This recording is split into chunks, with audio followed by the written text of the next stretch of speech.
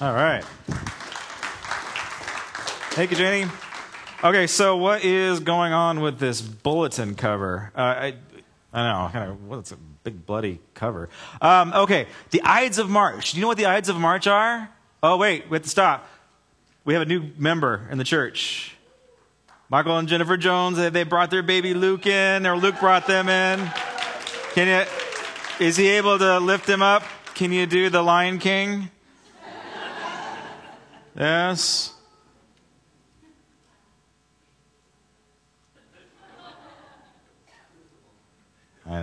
It's complicated. Oh, there he is. Congratulations, you guys. I know Michael wanted to name him like Luke Obi-Wan Kenobi or something like that, but Jennifer said no. But it's exciting. All right, yeah. So what is going on with this bulletin cover? The Ides of March. That's basically March 15th, and it's a Roman holiday. And it's actually an important Roman holiday in that it after the holiday, but they chose March 15th to kill Julius Caesar on the Senate floor. I mean, it's a huge historical moment, huge drama. And I'm sorry if you're not a history person. You know, who was Julius Caesar? He was I know. He's on he made some salad dressing. Yeah. No, I know, so bad. Boo, I know. He was the first emperor, Roman emperor, but Rome started off as a republic. They started off with they stole some stuff from the Greeks, and they started off with this incredible society built on democracy. Basically, everything that we have comes from the bones of Roman society and Roman structure. And they had this beautiful thing called the Republic, and they had senators that were running the empire. But they could never get anything done. There was bureaucracy involved. Is it sounding familiar? They could never agree on anything, and there were personality conflicts, drama. One of the most important parts of Roman culture is virtue. And the man that epitomized the ultimate Roman virtue was Caesar, Julius Caesar. He had the ability to overcome all the obstacles outside of the Roman Empire, so he defeated everybody that he came in conflict with. In addition to that, inside of his inner circles, he was able to outmaneuver his foes. Everybody loved Julius Caesar. He was a noble man. He was the idealized, perfect human being at this time. This was before Jesus. And they wanted to deify him. They wanted to make him a god. They wanted to make him a king. And he's always like, no. It's about the Republic. It's about the Republic. And then, there's this tension of democracy and power. We can't get anything done, Caesar. We need you to be who God... Well, that's not correct. We need you to use your gifts as the benevolent dictator so that we can continue to move this great society forward. We need centralized leadership. And you are the man. You are the most noble man on the planet. You are Roman virtue. You're perfect. And so he comes in. He comes into the forum, and they probably had him up on a chair, and they're probably ushering him in, and there were, people were throwing flowers down. It was a triumph, right? They were celebrating the success of one person that symbolized the empire. So this is Roman triumph, and everybody's cheering. There's a lot of activity going on in the marketplace, and they want to make him king. They want to deify him. And he's kind of soaking it all in, right? He's kind of basking in his own success. It's actually a great time for human secularism. It's human secularism at its highest. And in the midst of the crowd, the marketplace, and the rumble of people's voices and the throwing of little flowers and whatever Romans do to celebrate. In the far distance, you could hear somebody say, beware the Ides of March. There's more noise, and Julius Caesar is talking to Mark Antony, and his wife is there. His best friend Brutus is there. Beware the Ides of March. It's in the air. He can hear it through all the static. He can hear it through all the rumblings of the society, of the crowd. Beware the Ides of March. And he says, what was that? What did I just hear? And it happens again. Beware the Ides of March. Julius Caesar says, who said that? Who said that? And Brutus says, it's a soothsayer. The soothsayer says, beware the Ides of March. Then it happens again. Beware the Ides of March. And then Julius Caesar does something that seals his fate. He says, bring me this man. And face to face, the prophet and the emperor, the king, the ruler, says, what did you just say? And the soothsayer says, beware the Ides of March. And Julius Caesar responds, it's nothing but a dream. Let us leave him. But you know what? It was too late. It's too late at that point. Julius Caesar's fate is sealed, and on March 15th, he gets slain, cut down in his own Senate floor, and blood is all over the place. That's why you have a bloody bulletin right now. Blood's everywhere. And they didn't choose to kill him in a dark alleyway. They did not choose to poison his drink. They did not choose to push him off a cliff somewhere or hire the mafia. This is Italy, by the way. To hire the mafia to knock him off. No, they made a public spectacle of him, and they slaughtered him like a sacrifice on the altar. They made a point. But it all started with him. Because in the air, he heard this omen, beware the Ides of March. And he listened to it. It happened again, beware the Ides of March. Then he inquired. See, he inquired and he entertained the thought, who said this? And then the next step, he actually moved himself into relationship with the omen, face to face with that prophet, and said, what did you say about my life? I'm going to identify with that. He sealed his own fate. And because he did that, and he did it in the square, he did it publicly. Brutus saw him do it. Brutus actually said, well, the soothsayer said, beware the Ides of March. So it was even on the lips of his best friend, Brutus. His wife saw him say it. The whole Senate saw him say it. And so this omen gets planted in not only into the heart of Julius Caesar himself, but everybody. Everybody sees this omen. And the motives of men identify with this omen. And it comes to pass. This was not fated. This was not some part of God's divine will. This was something that Julius Caesar chose for himself because he chose to listen, entertain, identify, and be in relationship with an ominous word that was not from God.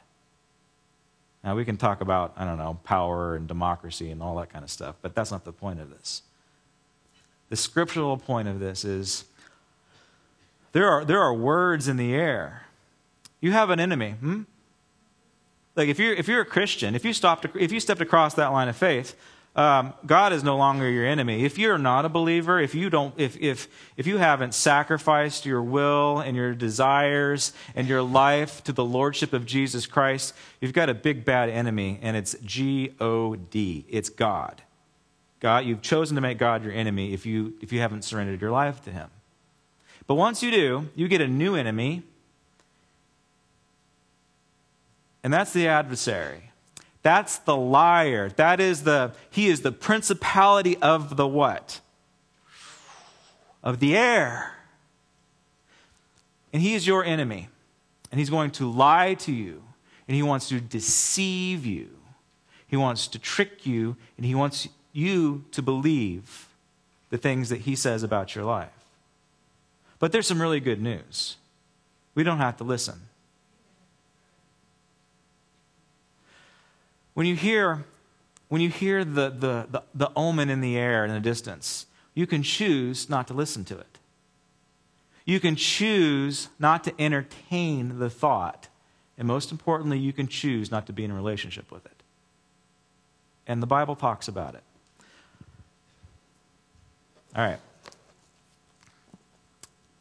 1 Peter, this is the one that you want to mark in your book. 1 Peter chapter 5, verse 7. Cast all your anxieties on him because he cares for you. This is the very nature of who God is. God is good. And what does he say? He says, I want you to cast all your anxieties and all of your worries onto me because I have empathy. I have compassion for you. God loves you. And so he wants your anxieties. He wants your worries. He wants you. Did you worry about something this week? Did you get stressed out? Did you freak out about something? Did you begin to circle the drain of negative self-talk and doubt? Did you beat yourself up mentally? That negative self-talk we talked about last week. Did you do that this week? Like, life is hard, right? It is unavoidable. You're going to face things that will bring tension in your life. But I want everybody to have a healthy relationship between tension and anxiety. Tension is good. Anxiety and worry and stress is toxic because it competes with our ability to communicate with God. And the more that we worry about something, well, it will take away from our prayer life or our communication. So let me ask you this. This week, did you spend more time worrying about your problems than you did praying about your problems and listening to God for the solution? See, the more that we focus on our problems, they get bigger. The more that we focus on God, he gets bigger. And he can help us overcome those problems. So cast your anxieties and your worries onto God because he is good and he cares for you. Unlike an ominous negative omen, which is out to kill you. All right, here's the good part. Be self-controlled and alert. So, church, believers, you be self-controlled and alert. That meaning in your mind, you need to be able to control what you think about, control what you act out. You need to know what you believe, and you need to act on your beliefs. And more importantly, you need to be alert. And once we let our guards down as believers, when we begin to give up what we're thinking about, when we lose control of our mind and what we're being controlled by, when we become unaware of what is really going on around us. See, what is going on around you? You've got physical, natural things that are going on. Like you're in trouble with your boss. That's going on around you. Don't look. That's tension in your life. That's stress. Don't let it spin into anxiety. But also, be aware. Be self-controlled. Show up to work on time. But also be aware and be alert. What is really going on in the air? Is it spiritual? Or are you just slacking off and being lazy? Is it spiritual, though? Is it spiritual? The opposition that you are facing at home, at work, wherever it may be, is it spiritual? Be alert. Be aware. Is it? Ask yourself, is it? Because you have an enemy, right? You have an enemy. This is what he does. Your enemy, the devil, he prowls around like a roaring lion looking for someone to devour. Resist him, standing firm in the faith, because you know that your brothers throughout the world are undergoing the same suffering, the same kind of suffering. So your adversary, he functions like what? What is he? What's the analogy here? What kind of a lion? Roaring lion. You watch National Geographic? You have cats? You guys have cats? How do they hunt? Do they roar? No. Predators stalk. I had a dog that, well, I got 2 big fat sissy dogs right now. And they bark. They probably would bite somebody, but for the most part, they're big fat sissies. And they bark. And I mean, their job, their purpose for us is to annoy my neighbors.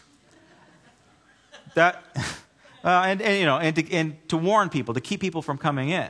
When I was a kid, I had this dog that was German Shepherd and Husky and Timber Wolf, Cujo.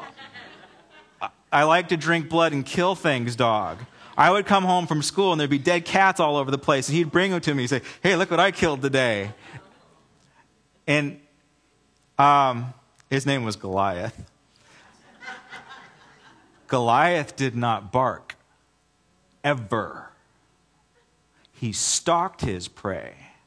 He had a thing for motorbikes, too. So he would hide behind the bushes. This is before Alta Loma got developed. He would hide behind the bushes, and when these kids on their dirt bikes would run the trail, he would chase them down. He didn't bark. He didn't warn them. He didn't tell them that they were there. He chased them down, hunted them down, and he got a couple of guys off their bikes. It was bad. Like, I'm glad this dog's not alive, because there would be some litigation involved in a couple of cases. So here's the good news. Your adversary is not allowed to stalk you like an apex predator. Because Jesus took that right away from him at the cross. So he cannot stalk you and kill you in the dead of night when you least expect it.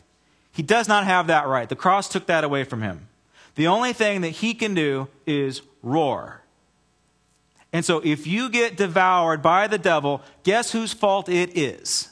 It's yours, because you listened, because the devil said, "Beware the Ides of March."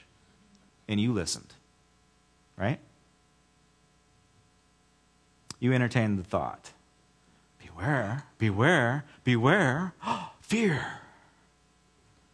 And see, the way that it works in the spiritual world, when the devil broadcasts his message up into the air, when he roars into the air, it's okay. We're dumb sheep. That's an analogy the Bible uses. But I'm going to push it a little bit further. We're even like moths that are drawn to the flame. Do you guys see?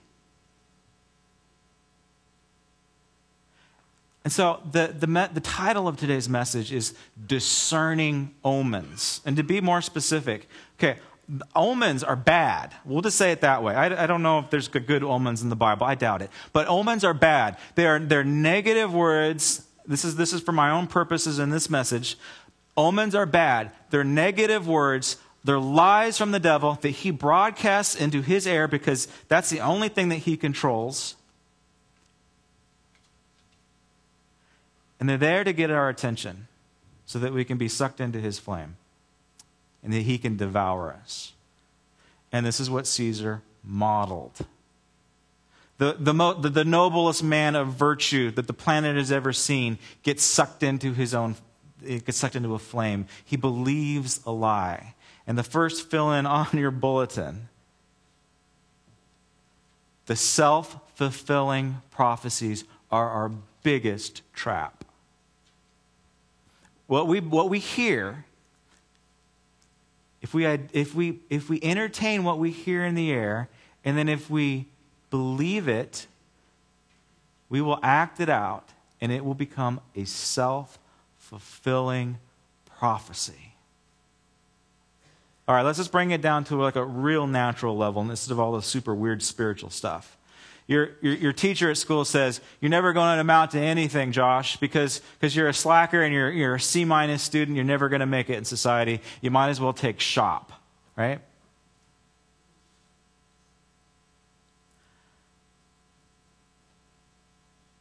I might as well take shop. I'm never going to amount to anything in this life. And then I entertained the thought, and then I began to believe it. And once I believe it, I entertain I act it out. I'm going to be a loser my entire life.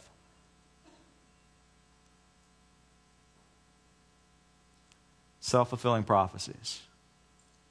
Words that are spoken into our lives, whether, super spiritual omens or just really practical stuff. We get to choose to listen to it or not. The first person that dealt with this was Job.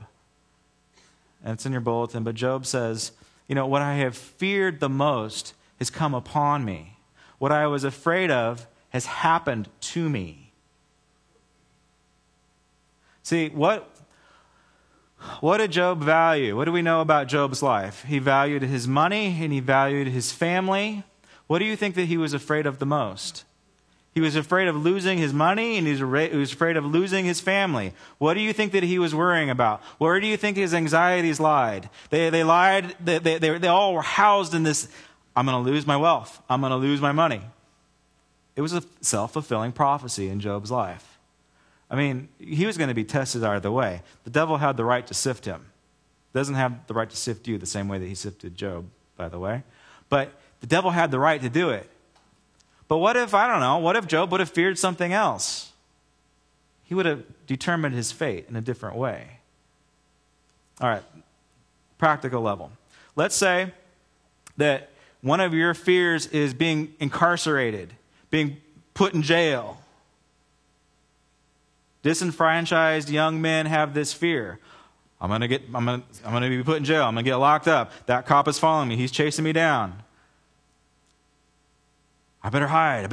I'm so afraid of getting locked up. Guess what's going to happen? He's going to fulfill that self-fulfilling prophecy. He will end up in jail someday.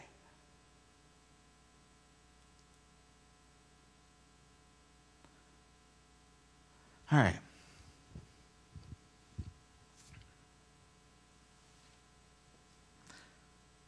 Omens are negative words that we choose to listen to or not.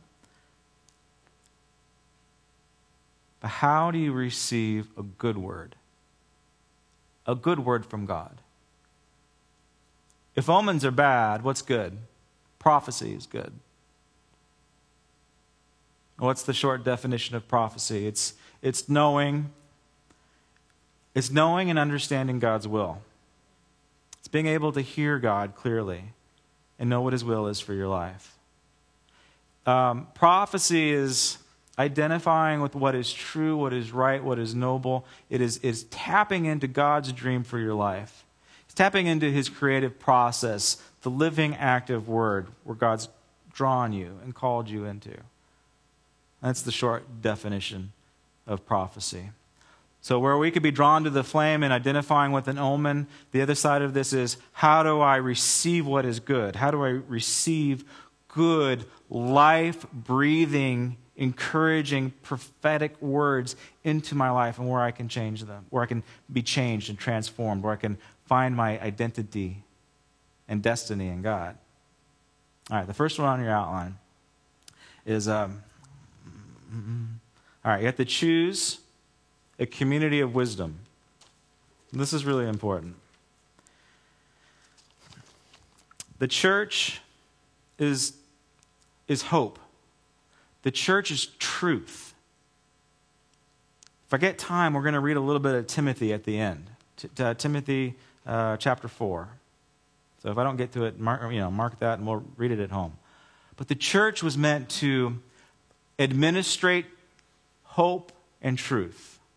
And a healthy church community will build an atmosphere where you can receive God's word and will from your life from each other in a healthy way.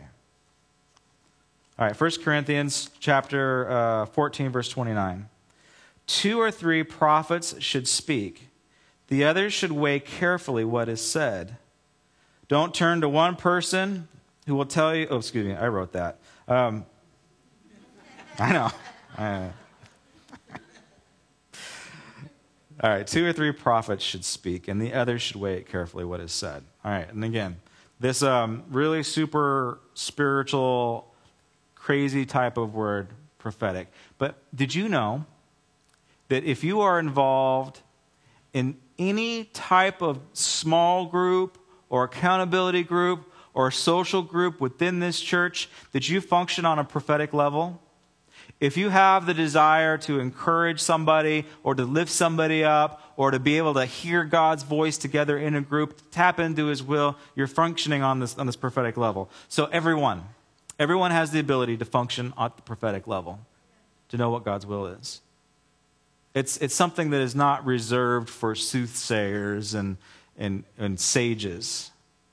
This was meant for everybody, for the purpose of encouraging the church. So how should it be done? It should be done in a community of wisdom. What does that look like? Community, first of all. Meaning that, you're in your small group, and you have somebody that is in need in your group. A good group will empathize, love, see the hope that is in them, and pray for that individual as a group. And that is how prophecy is modeled. That's a healthy community where one or two people are agreeing on what God is saying in this person. Not one or two. Two or three people are agreeing upon what is being said about this person. Why is it important to have two or three people to speak God's will into somebody's life? Why? Because we're all broken and flawed. And even within my best intentions, I can still get it wrong. So I need you to help me be accountable whenever we're speaking life into somebody's life. 2, 3, 4 people need to be able to be in agreement about something that's going on in somebody's life. Okay, number 2. Next fill-in. This is really important. Okay, in order to receive what is good, have a clear connection to what God is doing, you have to confess your sins.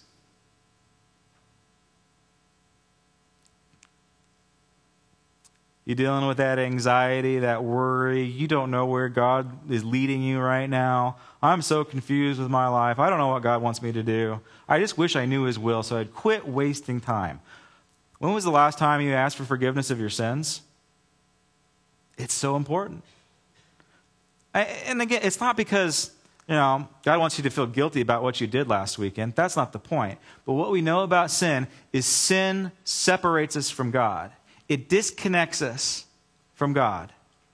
And if you're disconnected from God because you've got a sin in your life that you have not dealt with, you cannot only communicate with God clearly, sin also disconnects us from community as well. So whenever we have unconfessed sin in our lives, yeah, we know it disconnects us from God, but it also disconnects us from the body of Christ. So in order to really understand what God is doing, in order to receive that rhema word of God, you need to confess your sins. And then things are going to get a lot clearer. Things are going to begin to make more sense as far as your direction and where God's taken you. Psalms 130, verse 1 through 8. It's in your outline. Out of the depths I cry to you, O Lord. O Lord, hear my voice. Let your ears be attentive to the voice of my pleas for mercy. If you, O Lord, mark iniquities, O Lord, could stand, but with you there is forgiveness, that you may be feared. I wait for the Lord, and my soul waits. And here we go. And in his word I hope. So you see what the psalmist does. He goes into this area of addressing his iniquities, of his sins, of receiving that forgiveness. See, he confesses his sins, he receives the forgiveness of God, and then what? He can hear the word of God. He can see that hope in his life. Look, I have seen this often, where people's lives are a complete train wreck, yet they refuse to ask for forgiveness of just this one area of their lives. There's this one thing that I'm not going to surrender to you, God. And it catches up to them. And they never break free, and they never get that victory. All right. Next one. You have to value trust and counsel. In order to receive what is good, you have to value trust. You have to trust each other. And you have to be willing to receive godly counsel. Proverbs 11:13. He who goes about as a talebearer reveals secrets. Talebearer. Somebody that talks too much. Chatty Cathy. I'm sorry, Kathy. Chatty Josh. They just can't keep their mouth shut. It's a talebearer. It's a gossiper. And they like to reveal secrets. But he who is trustworthy, he conceals a matter. So the trust within a community. Look, if somebody dumps some heavy stuff on you, you're responsible for it. Like, you are the steward of that pain. You are to make it a point of prayer. If somebody confides in you enough to say, I got this going on in my life, I think I ought to share it with you. No, you are the steward of that pain. That individual has called you into a place of healing. They want to walk with you, and so you gotta keep your mouth shut. No matter how interesting and how tantalizing it might be to spread this stuff around, shut your mouth. Because if you don't, you're not going to be able to receive God's good word from you, because you've broken trust. All right. Key here. In order to receive God's good word, trust and counsel. But in the body of Christ, on this same level, you have to choose to strengthen your relationships. Write that down too, next to counsel and trust. You need to choose to strengthen your relationships. You're having a hard time hearing from God? How are you doing with your interpersonal relationships? God a little fuzzy? God not speaking to you as clearly as he once got spoken to? Well, Pastor Josh, God used to speak to me audibly. I don't know what's going on. How's your marriage doing? Well, it's not doing good. I'm sleeping on the couch. Oh. What's your relationship like with your kids? It's not good. I just wish God would speak to me. Look, here's the bottom line. Yeah, we need to strengthen our communication. We need to strengthen our relationships, our interpersonal relationships, and we need to strengthen our relationship with God. But it could be either or. The reason why you're not hearing from God correctly is because your communications with other people is not good. All right, let me illustrate this. A healthy, investing in a wise community and seeking out trust and godly counsel. So you want to hear from God. And I hope that this is the last church you ever attend. But if it's not, like if God calls you to another church, or if you move, or I don't know, if I say something that offends you, and you go to another church, okay, beware the Ides of March. Not only into whatever church you go into, but whatever environment that you go into. You beware the Ides of March. The Ides of March, when you walk into a spiritual environment, if somebody grabs you before you walk into the door, before you enter into community or communion to hear the Word of God, or even like in a Bible study, we'll even take it down to that level. Like you're on your way, you're going into the house, and you're going to go into a Bible study, and somebody grabs you and says, I've got a secret word from God for you. You beware the Ides of March. You're coming into church and somebody grabs you in the parking lot. I have special revelation for you. Beware the Ides of March. See, It's taking you out of it's entertaining some type of thought. The early church dealt with this. It was called Gnosticism. I've got special revelation for you. Look, you're too dumb to hear from God, so I'm going to tell you myself. If you're having a hard time, strengthen your relationships with people in a healthy community. All right, raise your hand if you're going through the marriage course. All right, your relationship's getting stronger? Communication better? Yeah. Getting thumbs up. You've chosen to strengthen your relationships with each other, right? And in doing that, like you're learning how to empathize with your spouse. You're learning how to empathize with their past as when they were a child, right? It's a different, complete level, right? You know them better. All right, let me ask you this. Is your prayer life better? Absolutely. Do you see? All right, this came to me last week. And, oh gosh. All right, here we go. I'm going to go for it. Occasionally, on occasion, people will come to Pastor Josh with a special revelation from the Lord. I could probably mark it on my hand, I don't know, 5 or, I don't know. But it happens, right?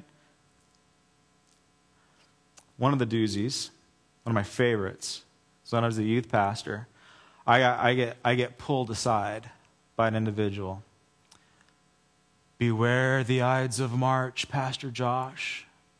Don't go do the homeless feeding on this Saturday, because if you do, you're going to be gunned down in the park. I have seen a vision from the Lord from you. You know what I did with that? Chose not to listen to it. And I went to the park. I didn't get gunned down. But I chose, there was a roaring lion that was in the air. And I chose not to identify with it. I chose not to believe it.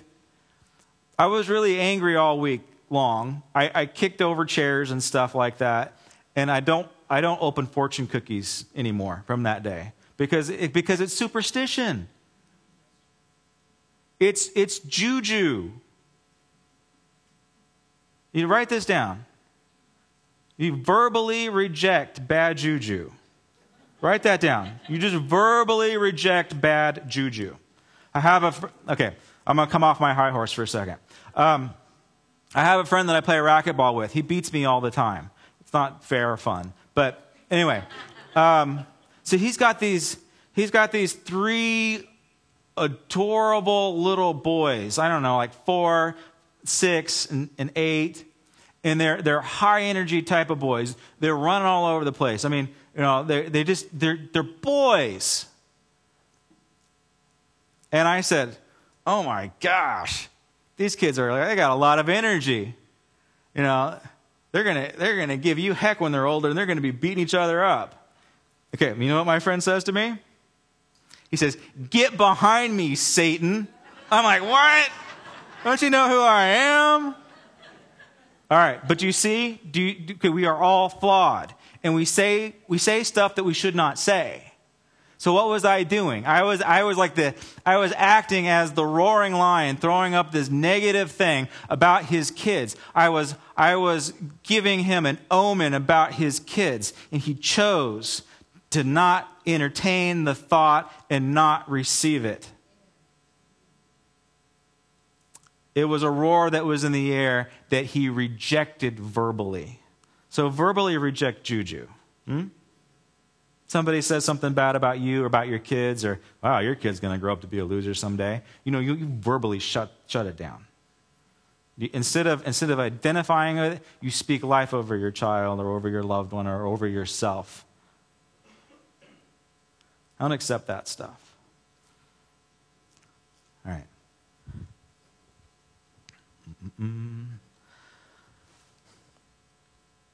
Somebody gives you a word, ask what the purpose is. Ask yourself, what's the purpose of this? Does this bring hope into my life? Does this bring encouragement to our church? What's the purpose of the word?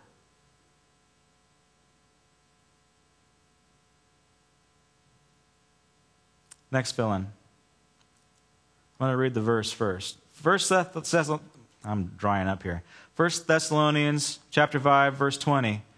Do not despise prophetic utterances. All right? Don't despise prophetic utterances. See, but examine everything carefully. And you hold on to what is good, and you abstain from every form of evil. Okay, so here's your fill-in. You spit out the bones. So, don't despise, when you're in your small group, don't despise a prophetic utterance, especially if they love you. If they love you, if you think that they have their best intentions in mind, don't despise words that are coming out. But be wise. If you feel there's evil in it, you spit out the bones. You receive what is good and you spit out what is bad. Another way to say it is, don't throw the baby out with the bathwater. I've done that. I'm not going to get hurt again. I'm not going to put myself in a vulnerable situation. I got hurt years ago, so therefore I'm not going to invest in relationships anymore. I'm throwing the baby out with the bathwater. But what we're really doing is we're believing a lie.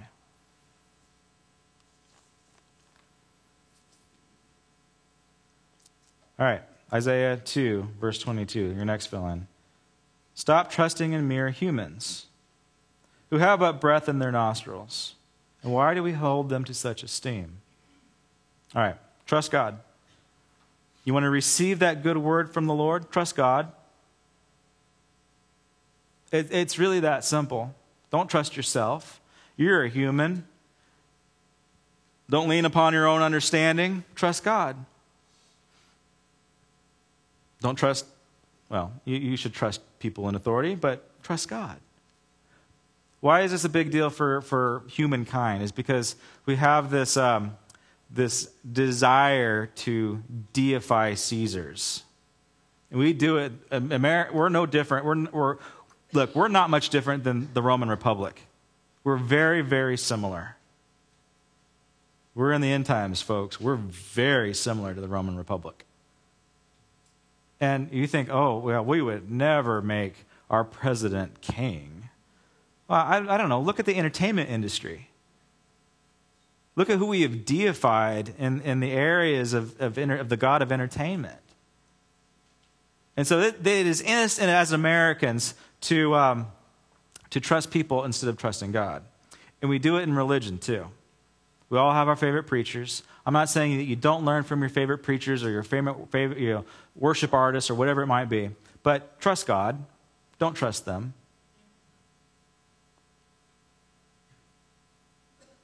Learn from me. Let me shepherd you. Let me lead you. But trust God. I have air in my nostrils. This body is not eternal. Trust God. All right, how am I doing? Hey, I got time. I can read this Timothy verse. Let's do it.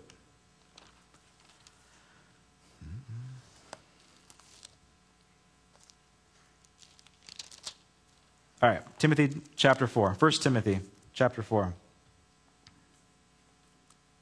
Okay, verse 1. Chapter 4, verse 1. The Spirit clearly says that in later times, some will abandon the faith and follow deceiving spirits and things taught by demons. All right, first major point. We are in end times. We're there. All right, turn on the news. We're there. Some will abandon the faith. We're seeing that in record number. Organized religion it's really strange.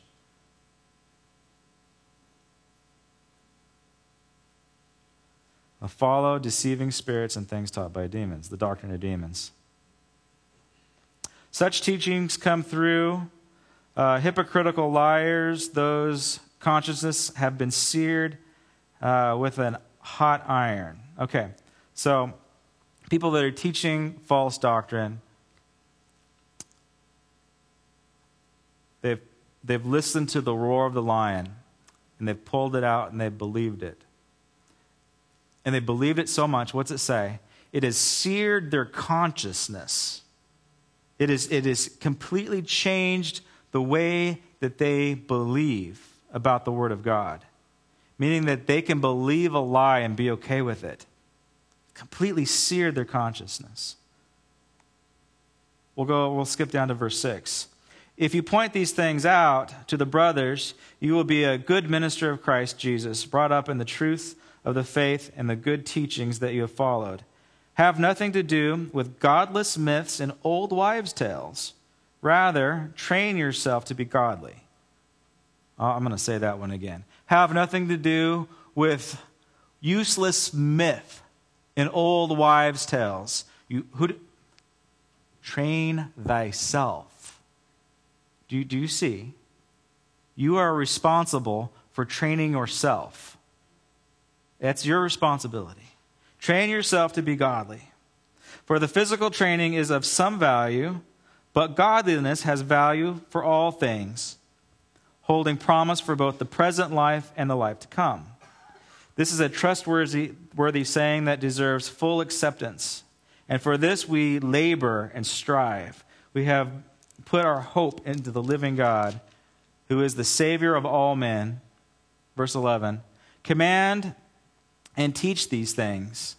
Don't let anyone look down on you because of who you are or how young you are, but set an example for the believers in speech, in life, in love, in faith, and in purity. Until I come, devote yourself to the public reading of Scripture, to preaching, and to teaching. Do not neglect your gifts. Okay, pay attention right here. Do not neglect your gift, which was given you through a what? A prophetic message. When the body of elders, what's that? That's a healthy, wise community. The body of elders, they laid their hands on you. Be diligent in these matters. Give yourself wholly to them so that everyone may see your progress. Watch your life. Be alert. Pay attention. There's a lion that wants to eat you. If he eats you, it's your fault. Watch your life and your doctrine closely. Preserve them, because if you do, you will save both yourself and your hearers. Okay, and then we're going to skip over real quick to chapter 1, 1 Timothy chapter 1, verse 18. Timothy, my son, I give you this instruction in keeping with the prophecies once made about you, so that by following them you may fight the good fight, holding on to faith and a good conscience. So what's he saying? Okay, let me give you a little bit of context and then we'll wrap it up. Okay, Paul is discipling and he's mentoring Timothy. And I mean, whatever, everybody's hair should be standing up on your, when I read the doctrine of demons, oh my gosh, that's freaky, right? So everybody should be like, what? People are falling away from the faith, false doctrine, the apostasy, what is going on? What's he talking about? Paul is, like, he's working on a young man, and it is very easily for me to push on this. This young man was dealing with what we deal with everybody deals with. He was struggling with his identity. He was young and he was up against the religious academic elite of his time. Everybody was smarter than him. Everybody was, at a higher level educationally. They knew the law inside out. He didn't. So not only was he young and inexperienced,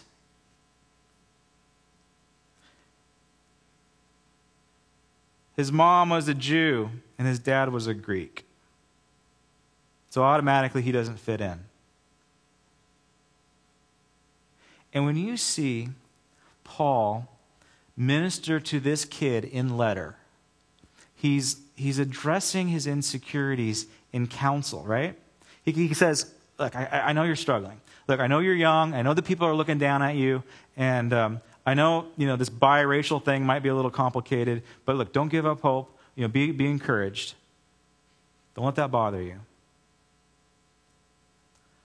Remember the prophetic words, right?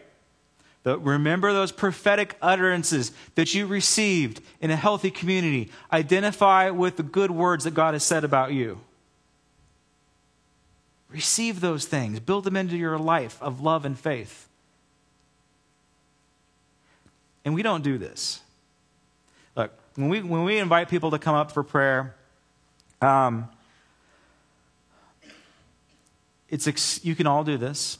It's extremely easy to read people's body language.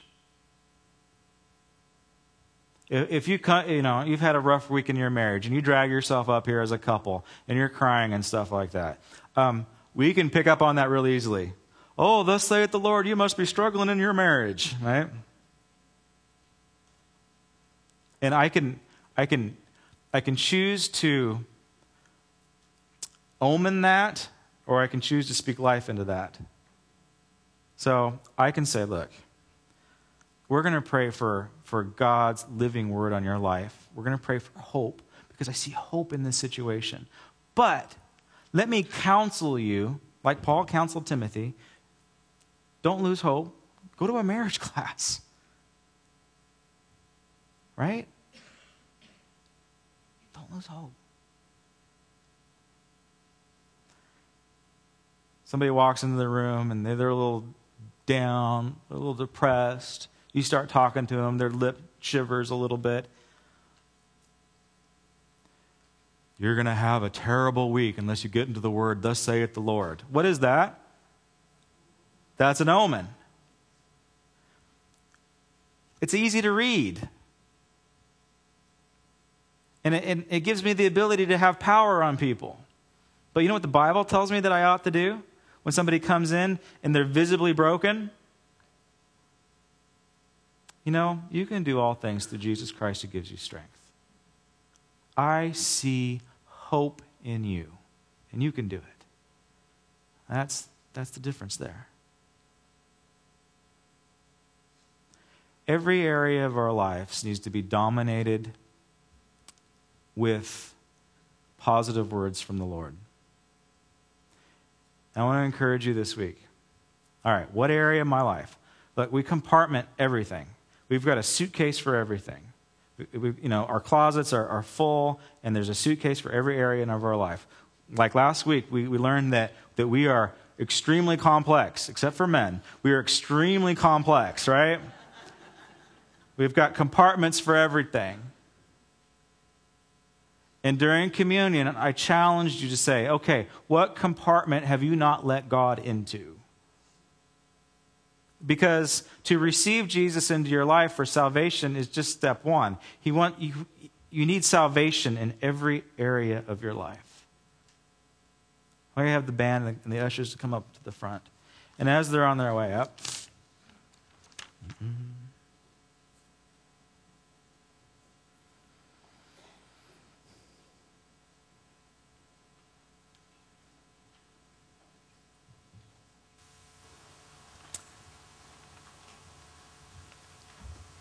I'm going to give you one more thought.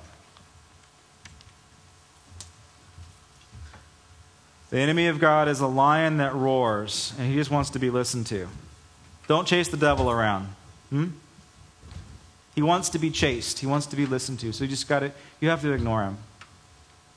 This list of omens that have been spoken over my life, from getting shot in the park to, I don't know, there's been some interesting ones. And they were actually backed up with scripture too.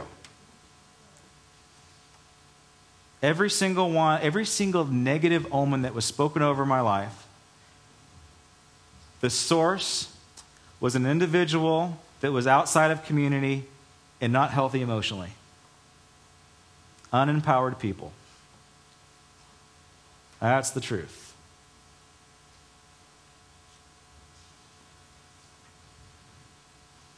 Every single negative omen that has been spoken over in my life, I have chosen to ignore it in the marketplace. Not a single one has ever come true. I chose not to identify with self-fulfilling prophecies. I got a word spoken over my life by this lady right here that I'm going to dance to Mambo number 5 on the top of Mount Baldy, and I'm training for it. Right? That's a good word. That's a life-giving word. Instead of getting gunned down in the park, right? Find somebody to give them a good word.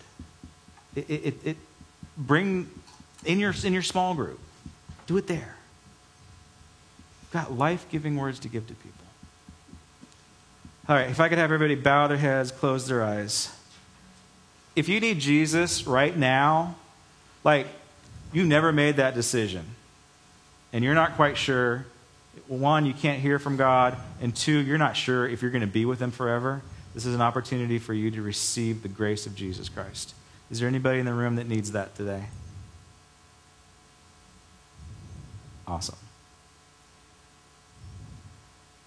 Is there anybody in this room that has done some serious business between communion last Sunday and now where there's this, you know what, Lord, there's this compartment that I need to surrender to you. I have been listening to lions roar on this all my entire life. And not only have I listened and entertained the thought, I've identified and I've been in relationship with it. If you want to break relationship with a roar, if you're tired of being that moth drawn to the fire in that area of your life, raise your hand. God's going to deliver you from it today. God bless you. You're free. God bless you. You're free. I see you back there. God bless you. You're free. I see you back there. You've been set free. I see you right there. You've been set free. I see you too. You don't have to accept the sins of past life. I see you there. You're free.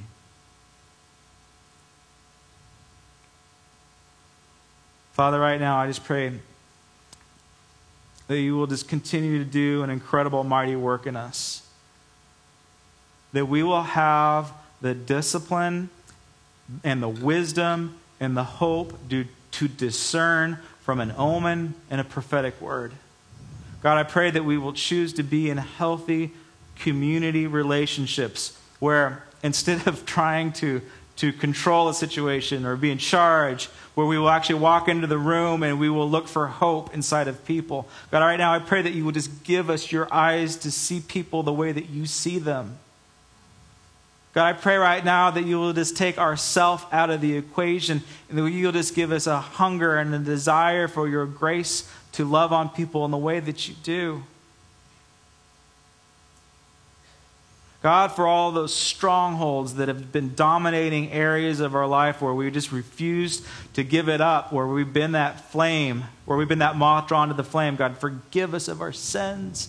God, we don't know what we're doing. We're so dumb sometimes. Just forgive us.